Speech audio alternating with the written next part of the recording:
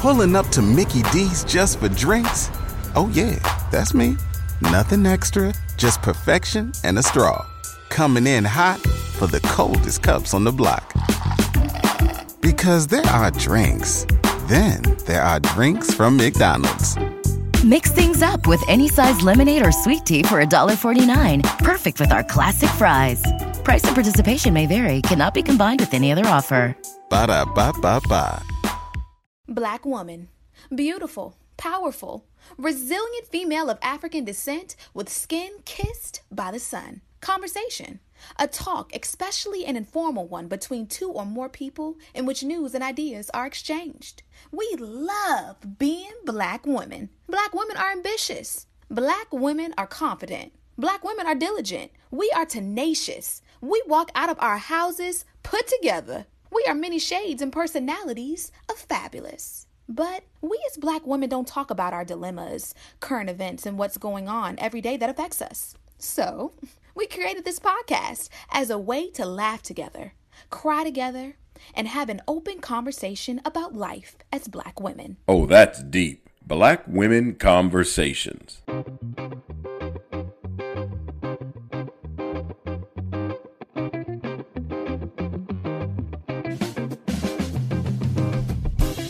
Hey, Nicole. Hey, Johnny. How's your week been? The week has been interesting. So last week I was on call, and this week I am in my last week of in-person clinic at my job. So it feels sort of kind of good because now I know that there's like an endpoint to it all. But I did agree to stay on and do some things virtually to help people out because we'll be short this summer. So I'll still be around doing some stuff virtually in Houston, but it feels sort of kind of good. Now, of course, with all the devastation that we'll talk about this episode, it's definitely made life a lot harder, right? Like a lot harder. But, we're making it. I mean, we've been dealing with things in Texas for a really long time. So we're just going to keep on keeping on. Our house will be listed next week. So we're excited. We met with the realtor yesterday and he went over the comps, went through and told us what we needed to do and really don't have to do too much to get our house ready. So we're just waiting on the photographer to come to give us, take pictures and then we're out. But, one thing, like I was telling Kim before we started the show, our realtor is an African-American man. So he's the husband of a sorority sister of mine. And he goes, he's walking around the house. I mean, just all prim and proper. I mean, they had just came from church. She came. So his wife came with their twins to play with Harrison. And I mean, he's professional. Michelle, the soror, she changed clothes. She was like, girl, can I use your bedroom? Let me change these kids' clothes so they won't get chalk all over them. I'll go ahead. So they're making themselves at home comfortable. But this is my first time meeting him. But he kept his full suit on, honey. And, he's walking around the house, tell me what you like about the house. Tell me what sticks out to you about your house. And he's so professional. And so I'm like, well, let me put my white voice on too and be professional, And we get downstairs to the front and he goes, all right, y'all, we're Black. So what y'all gonna do about these pictures? Y'all gonna take them down? Y'all gonna leave them up? Like, what are you gonna do? And my husband's just looking and I'm like, we're definitely gonna take them down. It's sad that you have to do that kind of thing, Janine, but it's true. And if we hadn't had an African-American realtor, the Caucasian woman might not have told us and it may have taken a longer time to sell our house. So, yeah, we're taking them down. Mm-hmm. Yeah, I always remember. So people don't think that that's a real thing, right? But I always remember the story of the couple who went to go sell their house and it came in appraised hundreds of thousands of dollars less than their neighbors who were, I think, 2 or 3 doors down and they had more space, right? And they literally took all of anything that resembled them being Black, meaning any fraternity sorority things, any pictures, they put up stock photos, and then suddenly their house appraised for more. So your realtor did you a solid. And yes, I agree. It is sad that we have to do this, but look, the tricks of the trade, we've been playing this game a long time. We've mastered it. So let's put those stock photos up and make it seem like a good, clean family living there, good, clean. And then, get your house sold for premium price. I'm here for it, especially in Texas, girl, especially in Texas. Yeah, right now Texas is up by 36%. Listen, when he told us what he wanted to list our house for, I said, wait, say what? Say what? Come again? Well, we're going to go with your price. We're going to go with that. And we're going to let it roll for 2-3 weeks and see if it's still on the market. And then if it is, we can always drop the price. But I'm here for the higher price. I'm here for it. Let me tell you. So I had an event that was for realtors on Saturday, right? And it was actually really interesting because Ken and I have been going back and forth about the condo in Atlanta. And Ken has been telling me like, oh, I don't think we should sell it. I don't think we should sell it. And I've been gung ho about like, it needs to go on the market. Like, put it on the market. Let's be done with it. Like, I'm over it. Right. And I talked to this realtor. I think that, and we probably need to have a realtor on at some point, but I think that we always underestimate ourselves because we are just so used to things probably not going in, the way that we anticipate. But he was like, you have a property in this zip code? And I was like, yeah. And he was like, girl, don't sell it. Something like 80% of the people in that particular zip code, now this is Midtown Atlanta, are renters. So why would you sell? Like, you would be nuts to sell. And I'm like, okay. So of course I come home super excited to Ken and like, hey, he said da da da. And Ken is like, I've been telling you that. So at some point, I think we should have a conversation about the things that we don't know as Black people about the real estate market. No, I'm here for that. Like, because I really want to get into some investment properties. So that would be great to have someone on board that can tell us like, this is how everybody that's successful has navigated this little piece, like to have like an Airbnb. Like I would love to do that. Just have some passive income, even if it's just like, oh, well, this is going to be rented out just like a week a month. I mean, that's enough to carry your mortgage. Yeah. And remember when we had the expert on about generational wealth, he said there's 2 easy ways to get generational wealth. One is insurance and the other one is home ownership. So if we plan on leaving something to our little ones, or if I plan on leaving something to your little ones, then, I have to do something because I'm not just going to get wealthy just looking at the money and saving it like we were raised to do. No, you are absolutely right. They do teach us just to save money. I wasn't taught that because I've been moving big chunks around, honey, just moving them all around. Let me see how they'll grow. I'm going to get it back. I'm just going to move it around for a little bit. And I think when you're young and you're making a decent amount and you have a savings, it's better to be riskier up front, right? Now, if I were, because I'm about to be 40, y'all. I'm about to be 40. But if I were 60, I may not make the same moves as I'm making now. Now, if somebody asks me to invest in something and I'm going to get back, 12%, 15% on the investment, and then I'm like, you know what? If you tell me I'm going to get this back plus 15% more in 2 years, that's not a bad deal. It's not like I'm using it. I might as well go ahead, lend it to you and get it right back and make a little change off of it. But if I'm 60 or 65 and I know I don't have the same income, or if I'm about to retire in a couple of years and be on a fixed income, well, you can't really make those types of moves. So let me make more moves while I can now. Let's go on and talk about what's on your timeline. Now, Nicole, I'm going to, and I think I said this the last time that we talked about abortions. You and I, when we started this podcast, said that this was going to be a topic that was off limits. We agreed that we would not talk about things like abortion. Very specifically, I think we talked about like certain aspects of our personal lives and abortion. And we have since amended that agreement because of everything that is going on and because of these, and I'm going to say it, these old white male lawmakers that insist on keeping this at the forefront of conversation and making the worst possible decisions for us. So if it affects us, we talk about it. And it just so happens that today we're going to talk about it.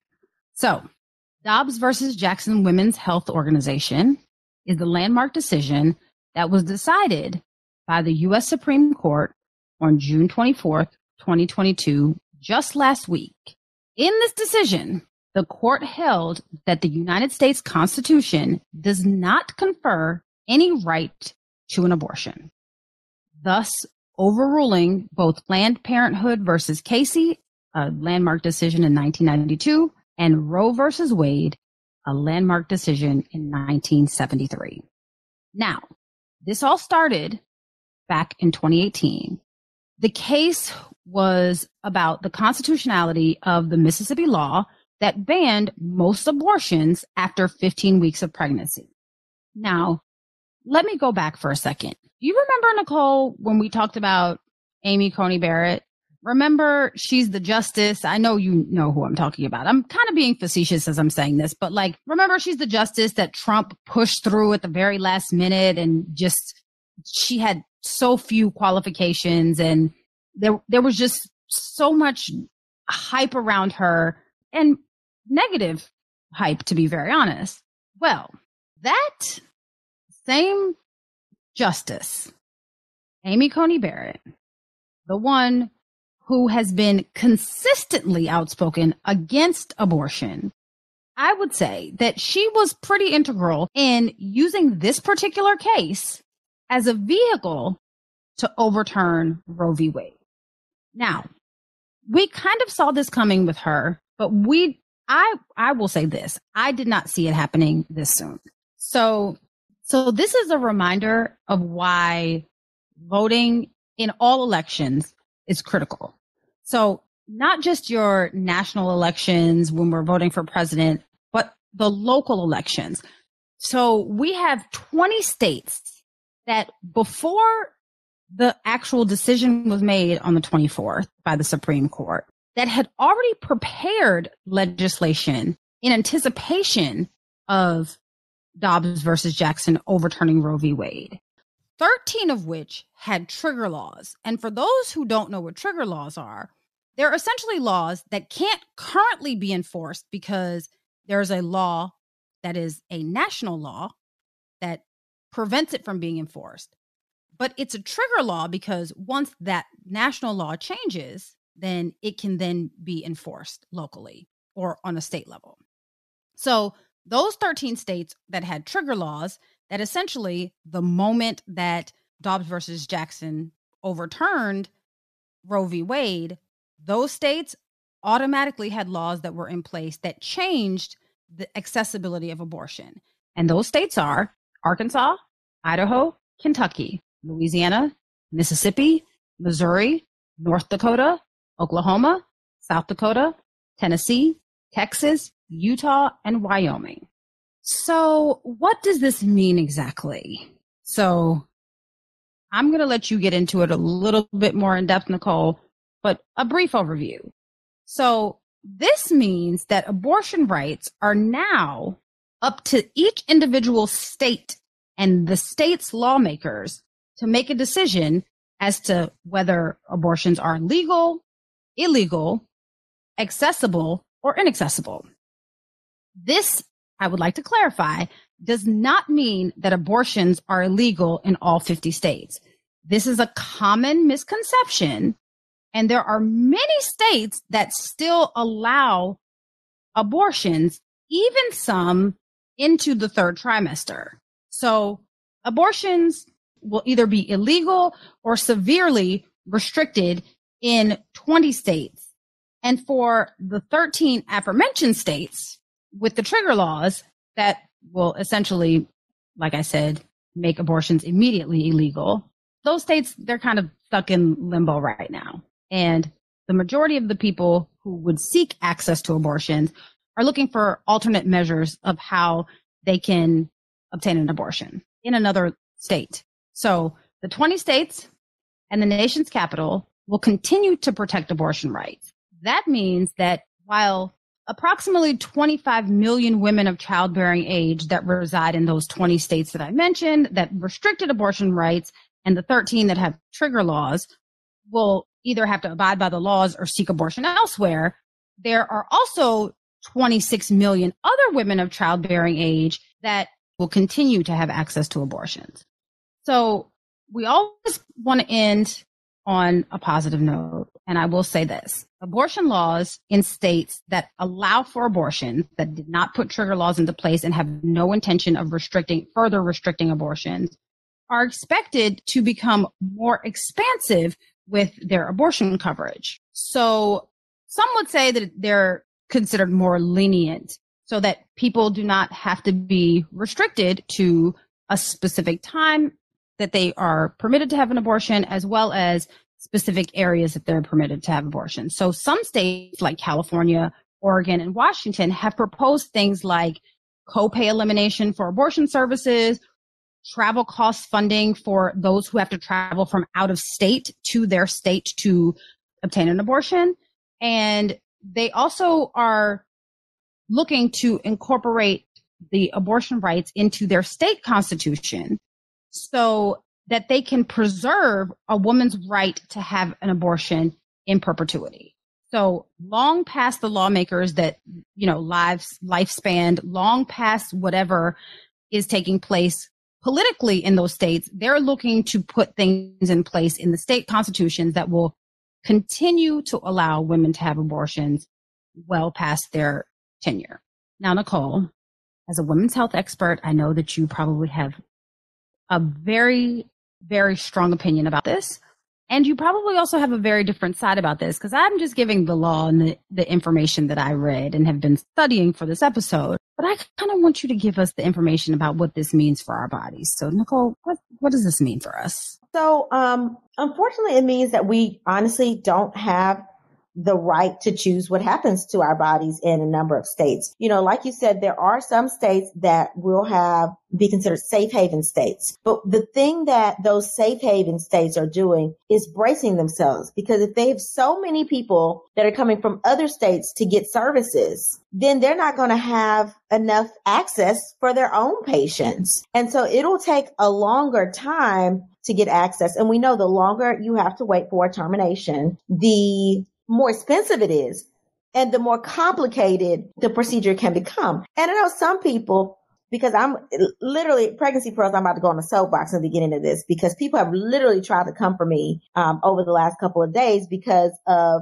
me simply putting out information. Okay. Meaning, you're supposed to be in the business of pregnancy, not helping people in pregnancies. So that kind of silliness is absurd. I'm in the business of helping people get safely through a pregnancy. And if someone has had a history of a heart attack or a stroke, or they have cancer and they find out they have cancer, and they have to decide whether or not they're going to end the pregnancy and get chemo that's first line versus getting second or third line chemo that's not as harmful to a pregnancy but may not be as curative to them, why would they have to make that decision to choose? Like, now they don't even have that decision to make. Not in the state of Texas and basically most of the South, because we don't have the right to choose our own care. And people say, well, that's a scare tactic. That's an exception to the rule. No, not with the overturning of Roe v. Wade. It does not make any exceptions to states that ban abortions. It's almost unfair. Like, you banning abortion with no exceptions, then you're living up to the other states who are then going to become inundated with a whole bunch of people who have access issues, which are primarily people that have money to go to those states, right? Then all of a sudden those states can't cover the costs, right? Then what happens? Clinics shut down. People don't have access, they don't have the resources, they shut down.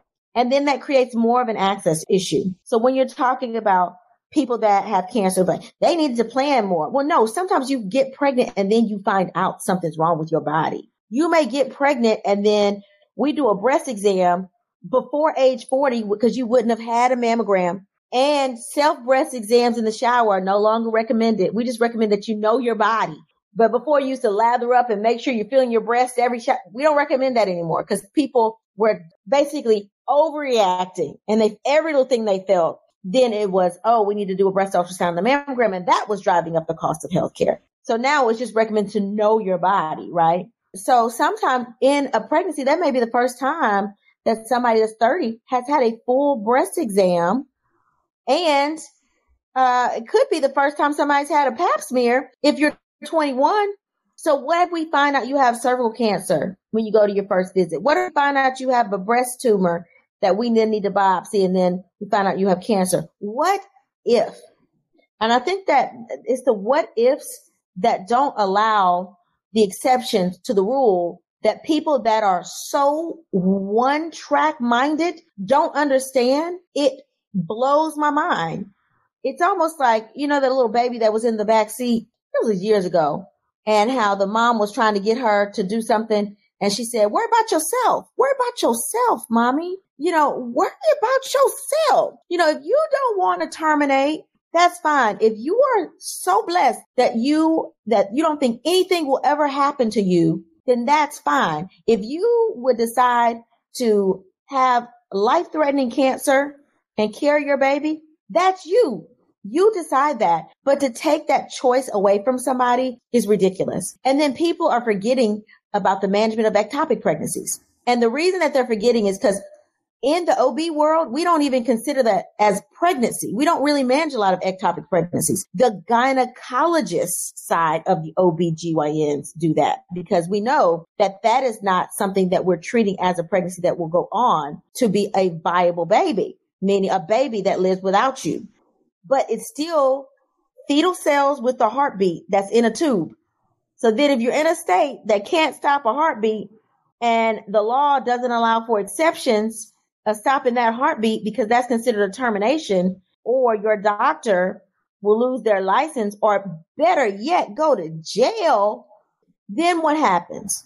You got somebody that's a ticking time bomb. Y'all, an ectopic pregnancy is literally a ticking time bomb because we have no idea when that tube's going to rupture. We have no idea. And if that tube ruptures, like when somebody comes in, they're in agonizing pain, we do a quick bedside ultrasound and we see blood in the belly. We're like, oh my God, she has an ectopic pregnancy. Call a mass transfusion protocol because she needs blood now.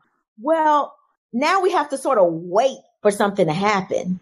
We wait until it's ruptured for us to go in, which you can see if we're waiting for something catastrophic to happen, that is going to make women are going to die with this new law because of the exceptions. It will be enough for them to say, hey, we want to ban all abortions that are what's called an elective abortion, meaning I happen to have a good night. Somebody got lost in the sauce and I got pregnant, right?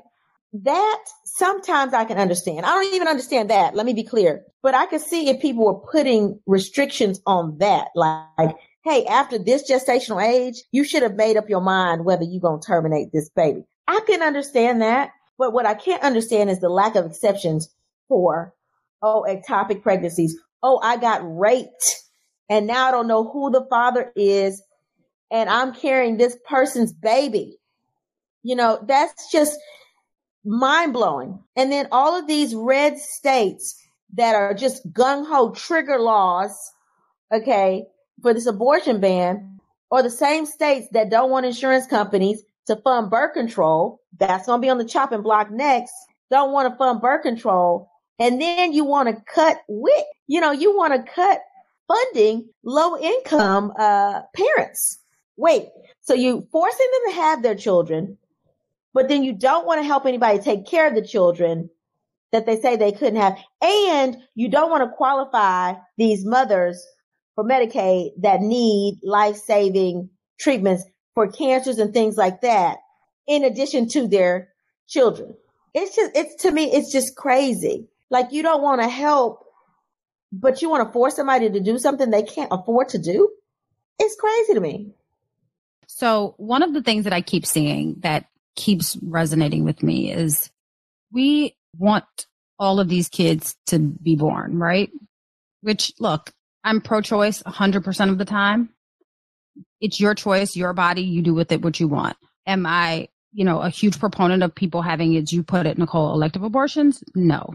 But this is the problem that I have. Like you said, you're not giving them health care. You're not giving them universal health care. You're not giving them any free food. I mean, let's be honest. There's no formula on the shelves. We are not providing an environment in which people want to even bring kids into the world. All of the problems, all of the way that we handle every single instance is disturbing. But the one thing that I keep seeing that resonates with me so is that we're so gung-ho about bringing these kids into the world, right? Like the lawmakers are like, you have to bring this kid into the world, but you refuse to protect them from their school being shot up by a school shooter because you refuse to make laws about gun control. That to me tells you that this doesn't have to do with the safety or the welfare of kids like they're trying to make it out to sound like, right? It really has to do with what their interest is, right? Let's go back to our first episode when we talked about this, right? The reason why initially abortion was banned was in this country was because there were not enough white women having children. This doesn't have to do with us. They don't care if we reproduce, we don't reproduce, we have an abortion, we don't have an abortion. It's not about us. It's about them and their population, right? It's disturbing because you bring kids into a subpar environment, all medical situations aside, you bring kids into a subpar environment, and then what? Then you complain about how these quote unquote poor kids over here are causing a problem, or these people over here are having too many babies, but you're not allowing them basic access to make the decision as to whether they want to bring a child into the world.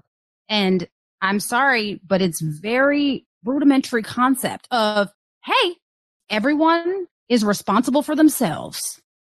I can't control you, Nicole. You can't control me, nor should I want to. If it's my decision to do with my body what I choose to do with it, what does that have to do with anyone else? It's not affecting you. It's not affecting the lawmakers. It's not affecting anyone. I can do with my body with what I choose to. Very simple principle. I just don't get it. Like, I don't understand why the government feels that they have the right to tell women or people that are able to bear children what we can do with our bodies. It's crazy to me. And if men could have children, if these lawmakers could give birth, I bet you it would change. Let me tell you something. Abortion is going to happen. It's safe abortions that aren't going to happen. Even when abortion was illegal, people were still having abortions. But then there were septic wards of all these women that had had these botched abortions because somebody gave them some bad juju to drink or put some device or clothes hanger in there to get rid of the baby. People will be desperate to end a pregnancy. You can't make people want to be pregnant if they don't want to be pregnant. So I think people think that, banning abortion is going to make abortion go away. They've lost it. People are going to have abortions. It's just that now people are going to die having abortions because it's not safe. People are going to get infected. If you get an infection inside of your uterus, it is life threatening. Even now, one of my coworkers was saying, hey, he got consulted because somebody had what's called chorioamnionitis, which is just an infection of the fluid around the baby, right? She was very early in her pregnancy, and he was telling them, go ahead and deliver her. And they said, no, that's an abortion. That would be terminating the life of the child. And the law just changed Friday. And he said, no, but this is the situation because you have to deliver the baby to save the mom, or she can get septic. Patients in the ICU right now, septic. He said they waited 5 hours just waiting in the OR before they allowed them to proceed with it. You got the OBGYN saying, let me deliver my patient. You got the high risk specialist saying, let me deliver my patient. You got the ethics board involved that says it's okay to deliver. The nurses were like, no. So it depends on you. You got to get your whole team on board now to actually provide the care you need for some patients. And she had a clear indication to go ahead and be delivered. And now she's intubated in the ICU because she's septic because they did not treat her fast enough. And antibiotics don't get it. Like, you can't treat sepsis with antibiotics when the source of the infection is still there. You have to try to remove the source of the infection first. It's almost like if you have an abscess and you're trying to treat with antibiotics. Well, guess what? You're going to have to lance that abscess for those antibiotics to be able to penetrate the depths of that infection. Same thing with an infected uterus. You got to get rid of the source of the infection. And I mean, just so frustrating. This is the world we're in, that even if you have an indication to proceed with delivering, because it's life threatening, people are cautious to make a move when that heartbeat is still going. Let me tell you how disheartening that is. And I'll go back to the first point because you made some really great points of this. But let me tell you how disheartening this is. The fact that you just told that story hit me for two reasons. One, as you know, Nicole, I had a surgery to get rid of my fibroid and caught sepsis and was out for almost a year because it was antibiotic after antibiotic. They thought they had found the infection, didn't find it. And I was like almost 14 antibiotics in before I was actually getting better. So that's very real. And the fact that it could have been prevented and she's sitting in the hospital in the ICU with sepsis, like that is crazy to me. It's almost like on one hand, they're like, oh, we're worried about the baby and lives and we're pro-life and but are you though? Because you're now putting the mother's life at risk because you want to be pro-life for a baby that's probably not viable, I would assume. That's the first part. The second reason why it resonates with me is, as you all know, that my Nana, that's how she passed away. So there's nothing that anyone will tell me that will make me believe that there's a reason why a woman should be risking her life, knowingly risking her life when there's something that can be done to save her. And, you know, honestly, the child isn't here yet. Like I understand people's view about it's a heartbeat and all of that. I get it. But can we not put things into perspective and use essential situational awareness? If something is happening, I don't know. I'm not a doctor and that's the reason why. But you made a great point. Abortion is not going to stop because it's illegal. That's not how this works. It's just going to become more deadly. I'm very fearful because one, situations like you just spoke about where a young lady is now in the ICU because it's considered an abortion. And two, because as you said, people have been getting back alley abortions for years, even with abortions being legal. Just because they're legal doesn't mean they're accessible. Let's be honest. There are factors in people's lives that prevent them access, transportation, finances from getting an abortion. So they prefer to do back alley abortions. That is not going to stop. So now you have this group of people who already had a difficult time accessing abortions while they're legal. You're now just placing an additional hurdle on them. I just don't like it. And there's no way that you're convincing me that this is about people valuing life, because it's not. It's absolutely not. It's about people valuing control over other people. That's how I see it. I definitely agree with that. You know, I don't even really, I've never gone to a show and not wanted to help people talk through some things, but I know this is going to upset me. But Johnny, let's talk through some of these letters from our listeners. So, my letter reads, Nicole and Janine, I'm 13 weeks pregnant and my husband and I found out a little over a week ago that our baby was missing part of the brain and skull due to a condition called anencephaly. We were in total shock and extremely upset. Our high-risk pregnancy provider gave us all of our options. I wanted to have an abortion because I didn't want to have to carry a baby I knew wouldn't survive. Plus, babies born full term have to either have a funeral or cremation according to the hospital policy, and I couldn't bear to go through that grieving. My husband, on the other hand, wanted to wait to make a decision. He wanted to talk to his pastor and more family first. My physician said it wasn't a rush and that we had time to decide. So we scheduled a follow-up appointment a week later to tell her what we decided. After talking to my husband and family, we decided that the best option for us was to end our pregnancy. We talked with our 7-year-old and told her the baby was going to heaven soon. We arrived for the follow-up consult and told our doctor our decision. She dropped her head and paused. She told us about the recent overturning of abortion via Roe v. Wade, and abortion in our state was immediately banned. She encouraged us to seek care if we wanted to end the pregnancy in another state, but that she couldn't assist us in the process of doing so. I contacted several clinics, including one I was told about in Colorado. Since I was already over 13 weeks, the cost would be about $1,500. The further along I waited, the higher the cost would get. The termination isn't covered by insurance, of course. Then we would have to factor in the cost of 2 last-minute flights and 2 nights stay at a hotel. After doing the math, The minimum that we'd have to pay out of pocket was about $4,300. So I have to decide, do I try to scrape up this money and risk not being able to pay something? Or do I continue the pregnancy and go through grieving and then have to incur the cost of a funeral? Also, I now despise my husband for making me wait that week. I'm afraid if I carry the pregnancy and have to hold and then bury my child, that'll end our marriage. I'm so confused and pissed and upset. I'm not sure what to do. Ladies, please be the voice of reason.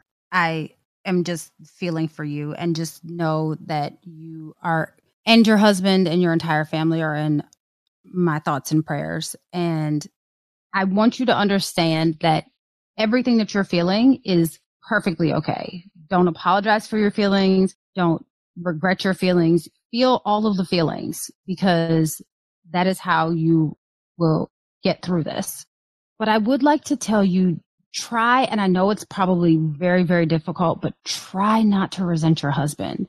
You and your husband are navigating this very difficult situation together, and there's no way that he could have predicted that this would happen, nor is it his fault. And while I understand that the circumstances are very, very bad, I don't think that it's fair. And I know that life is not fair because you're in the situation, but I don't think that it's fair to put that much pressure on your husband. Your husband was doing what he knew to do in this situation. He was making the best decisions that he knew to make in this situation. There was no malice or ill intent. It was just him trying to grapple with what was going on with his wife and his family and handle it and deal with it and consult the people that he felt comfortable with, because he didn't know what to do. And the fact that our silly government has made this decision isn't your husband's fault. And in this time, you all really have to stick together. You have to love one another and hold one another and understand that you are in this really bad situation together, and that the two of you are going to make it through this together. Now, with that being said, if at all possible, please go to another location and find a provider that will carry out the wishes that you and your husband have agreed to. It's already hard enough that you're going through this, right?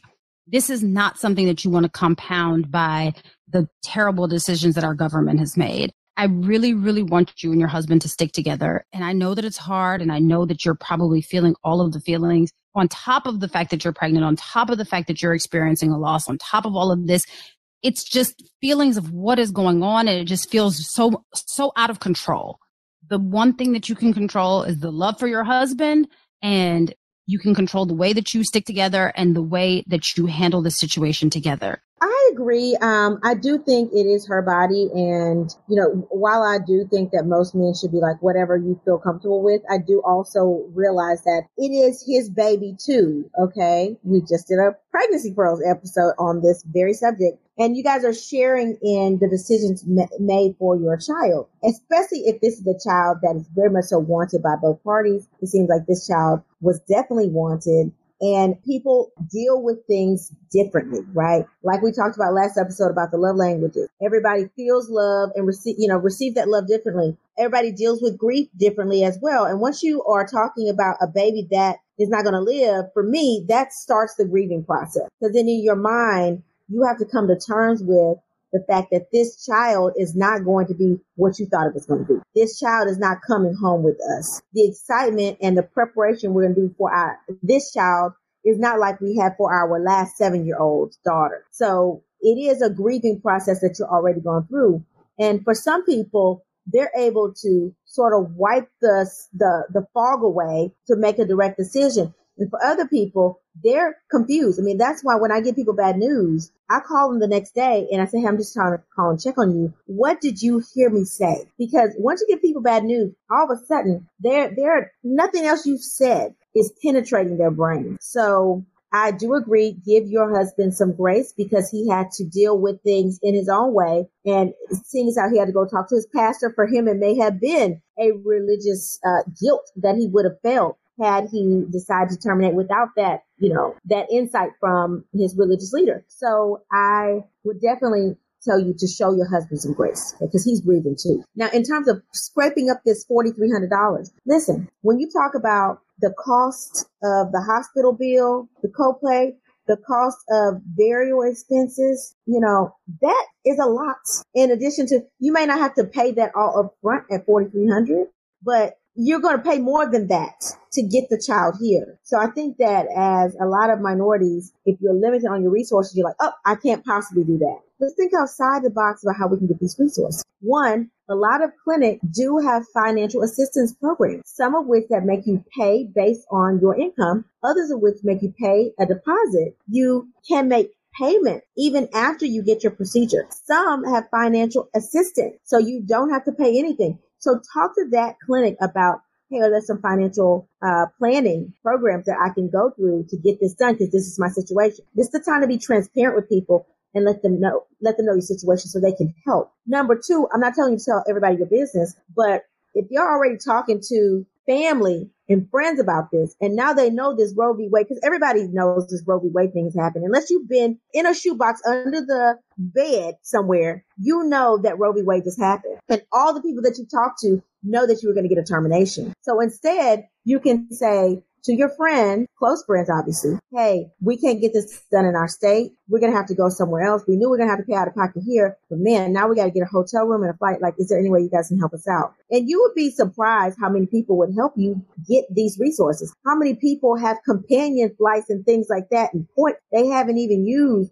How many people have reward points? You got to open your mouth and ask. And then let's not forget, in addition to tapping out your savings and living month to month, with this $4,300, we also have things that we can use for emergency. We don't like to take out retirement, but maybe we have to take out a portion of that retirement real quick to get this and float us so that we still have our savings over here and we are not behind on bills because you got a little girl to think about and you can get this procedure done. Perhaps you need to sell some things that you have in your closet, okay, to get these resources up at the last minute. And I know you don't want to have to think about that because you're like, I'm trying to get this procedure done. But the point I'm making is ask for financial assistance, get the procedure done, and then do what you have to do later. Whether that's sell something, take out some of your retirement. There are things that you can do if you are, either one of y'all are working in the household. Now, if neither one of y'all working, and you're living at home with your mama, then you need to go ask your mama, okay? Because then you might not have retirement. But assuming that you are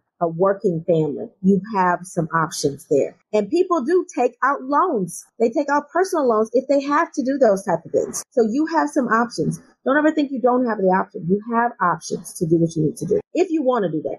Now, Nicole, I know that because you are a practicing physician currently in the state of Texas, you cannot participate in this, but please email us back. And we will, if you don't have any options to pay for this, we will figure out a way.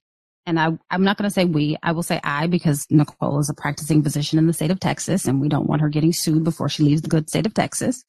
I will personally find a way to make sure that you get $4,300 to make sure that you have access to the services that you need. So generous. See, ask and you shall receive. All right, Janine. So what does your letter read?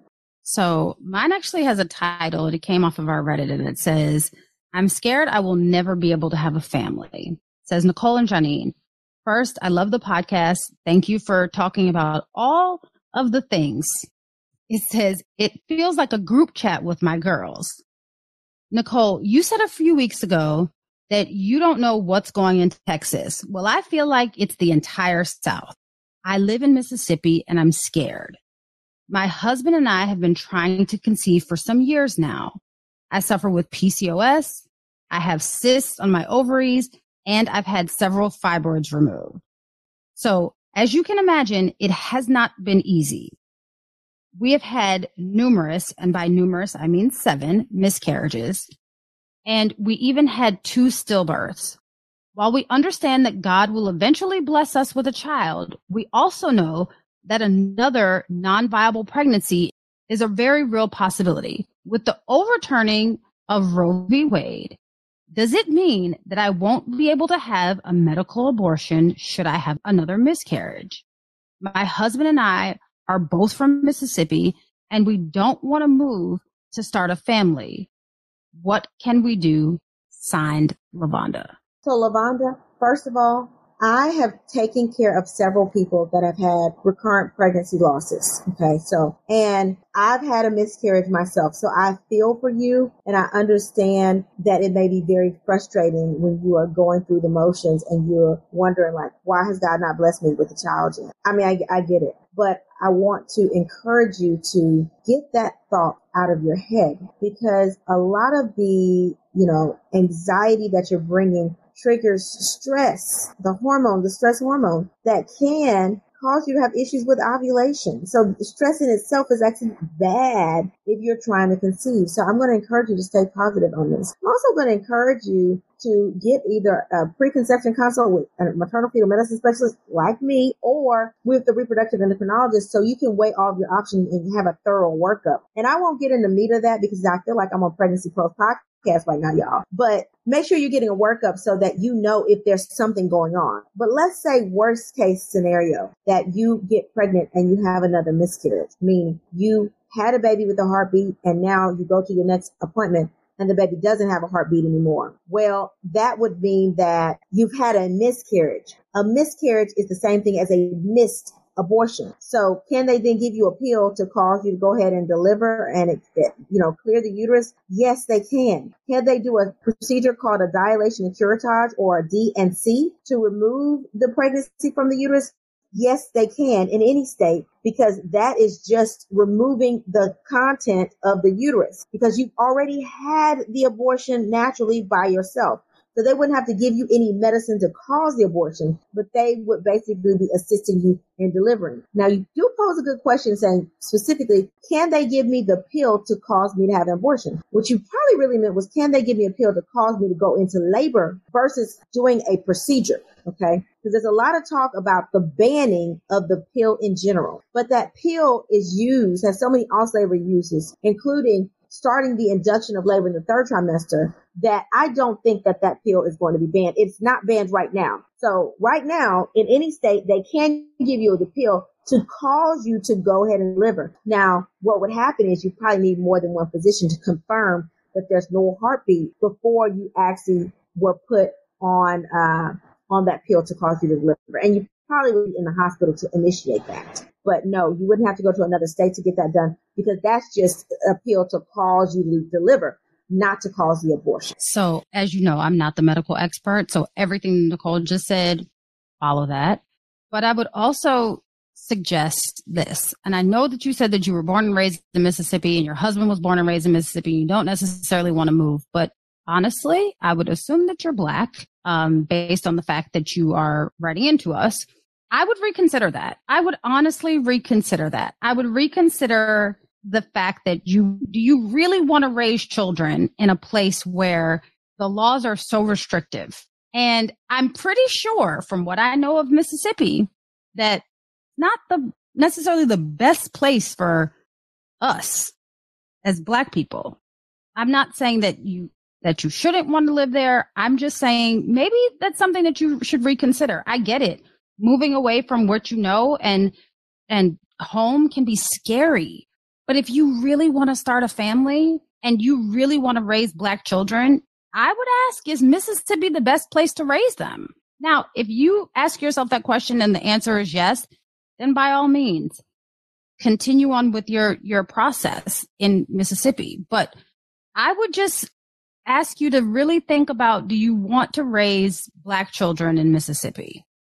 It's a lot. It's a big question to ask, but I would ask it. Now, I'm Mississippi. I'm a Mississippi girl. I might as well claim Mississippi. I'm a Louisiana girl, but I did medical school, undergrad and med school in New Orleans. And then I went over to Jackson, Mississippi and did my OBGYN residency as well as fellowship in maternal fetal medicine at the University of Mississippi Medical Center, aka Ole Miss. So I'm not going to tell you that good things don't come out of Mississippi, but I will tell you that Mississippi, like a lot of the South, are going to be more restrictive when it comes to access to care. And they are a little bit more restrictive in how they allow, and I say allow very, very loosely, Black people to move around and move up. Okay, so you got to be very strategic with that thing. But I'm not saying that I don't agree that you have to move because I'm from the South and I like living in the South, but you do have to be very strategic with it. I can't agree on that. And if you're moving, you got to be like, where am I moving? There's a lot of the country now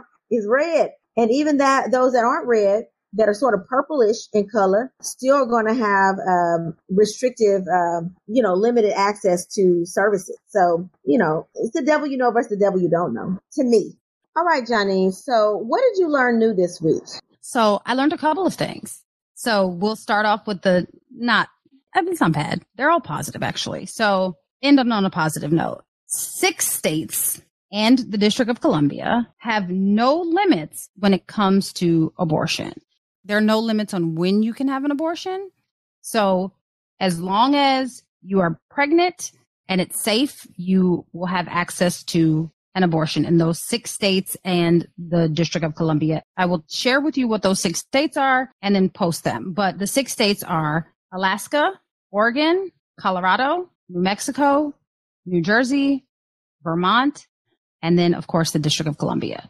In those 7 places, there's no limit on abortion. But something else that I just learned, and I learned it from MSNBC, shout out to Rachel Maddow, is that there is a place called Aid Access. And Aid Access is an overseas provider that provides abortion pills via the mail for those who may not have access to abortions in their area. There's also a Dutch doctor who does abortion services in international waters for those who do not have access to abortion. So there are a lot of people who are very well aware, even outside of our country, of what is going on and the inhumane nature of this decision. And they are making abortion services available to us because they know that, reproductive rights are human rights. They are basic human rights. This is something that I saw and I forgot to mention is that Dick's Sporting Goods is offering assistance to any of their employees that may need to seek abortion services outside of the state that they reside in. So there are people, there are resources, there are things. If, as Nicole said, if you need help, ask for it because the help is out there. It seems like this is a very dark time, but there's help out there. There's access. There's help. What did you learn new this week, Nicole? Okay, so what I learned, just scandalous, honey. So there are some top Republicans who are so pro-life, but happen to allegedly try to encourage their mistress to have abortions. So they sit here cheating, sleeping around, creeping, and then saying, "Can you have an abortion? I want you to have my baby. I won't get caught." So of course, Trump's beloved lawyer Michael Cohen paid off his Playboy mistress and told her to have an abortion.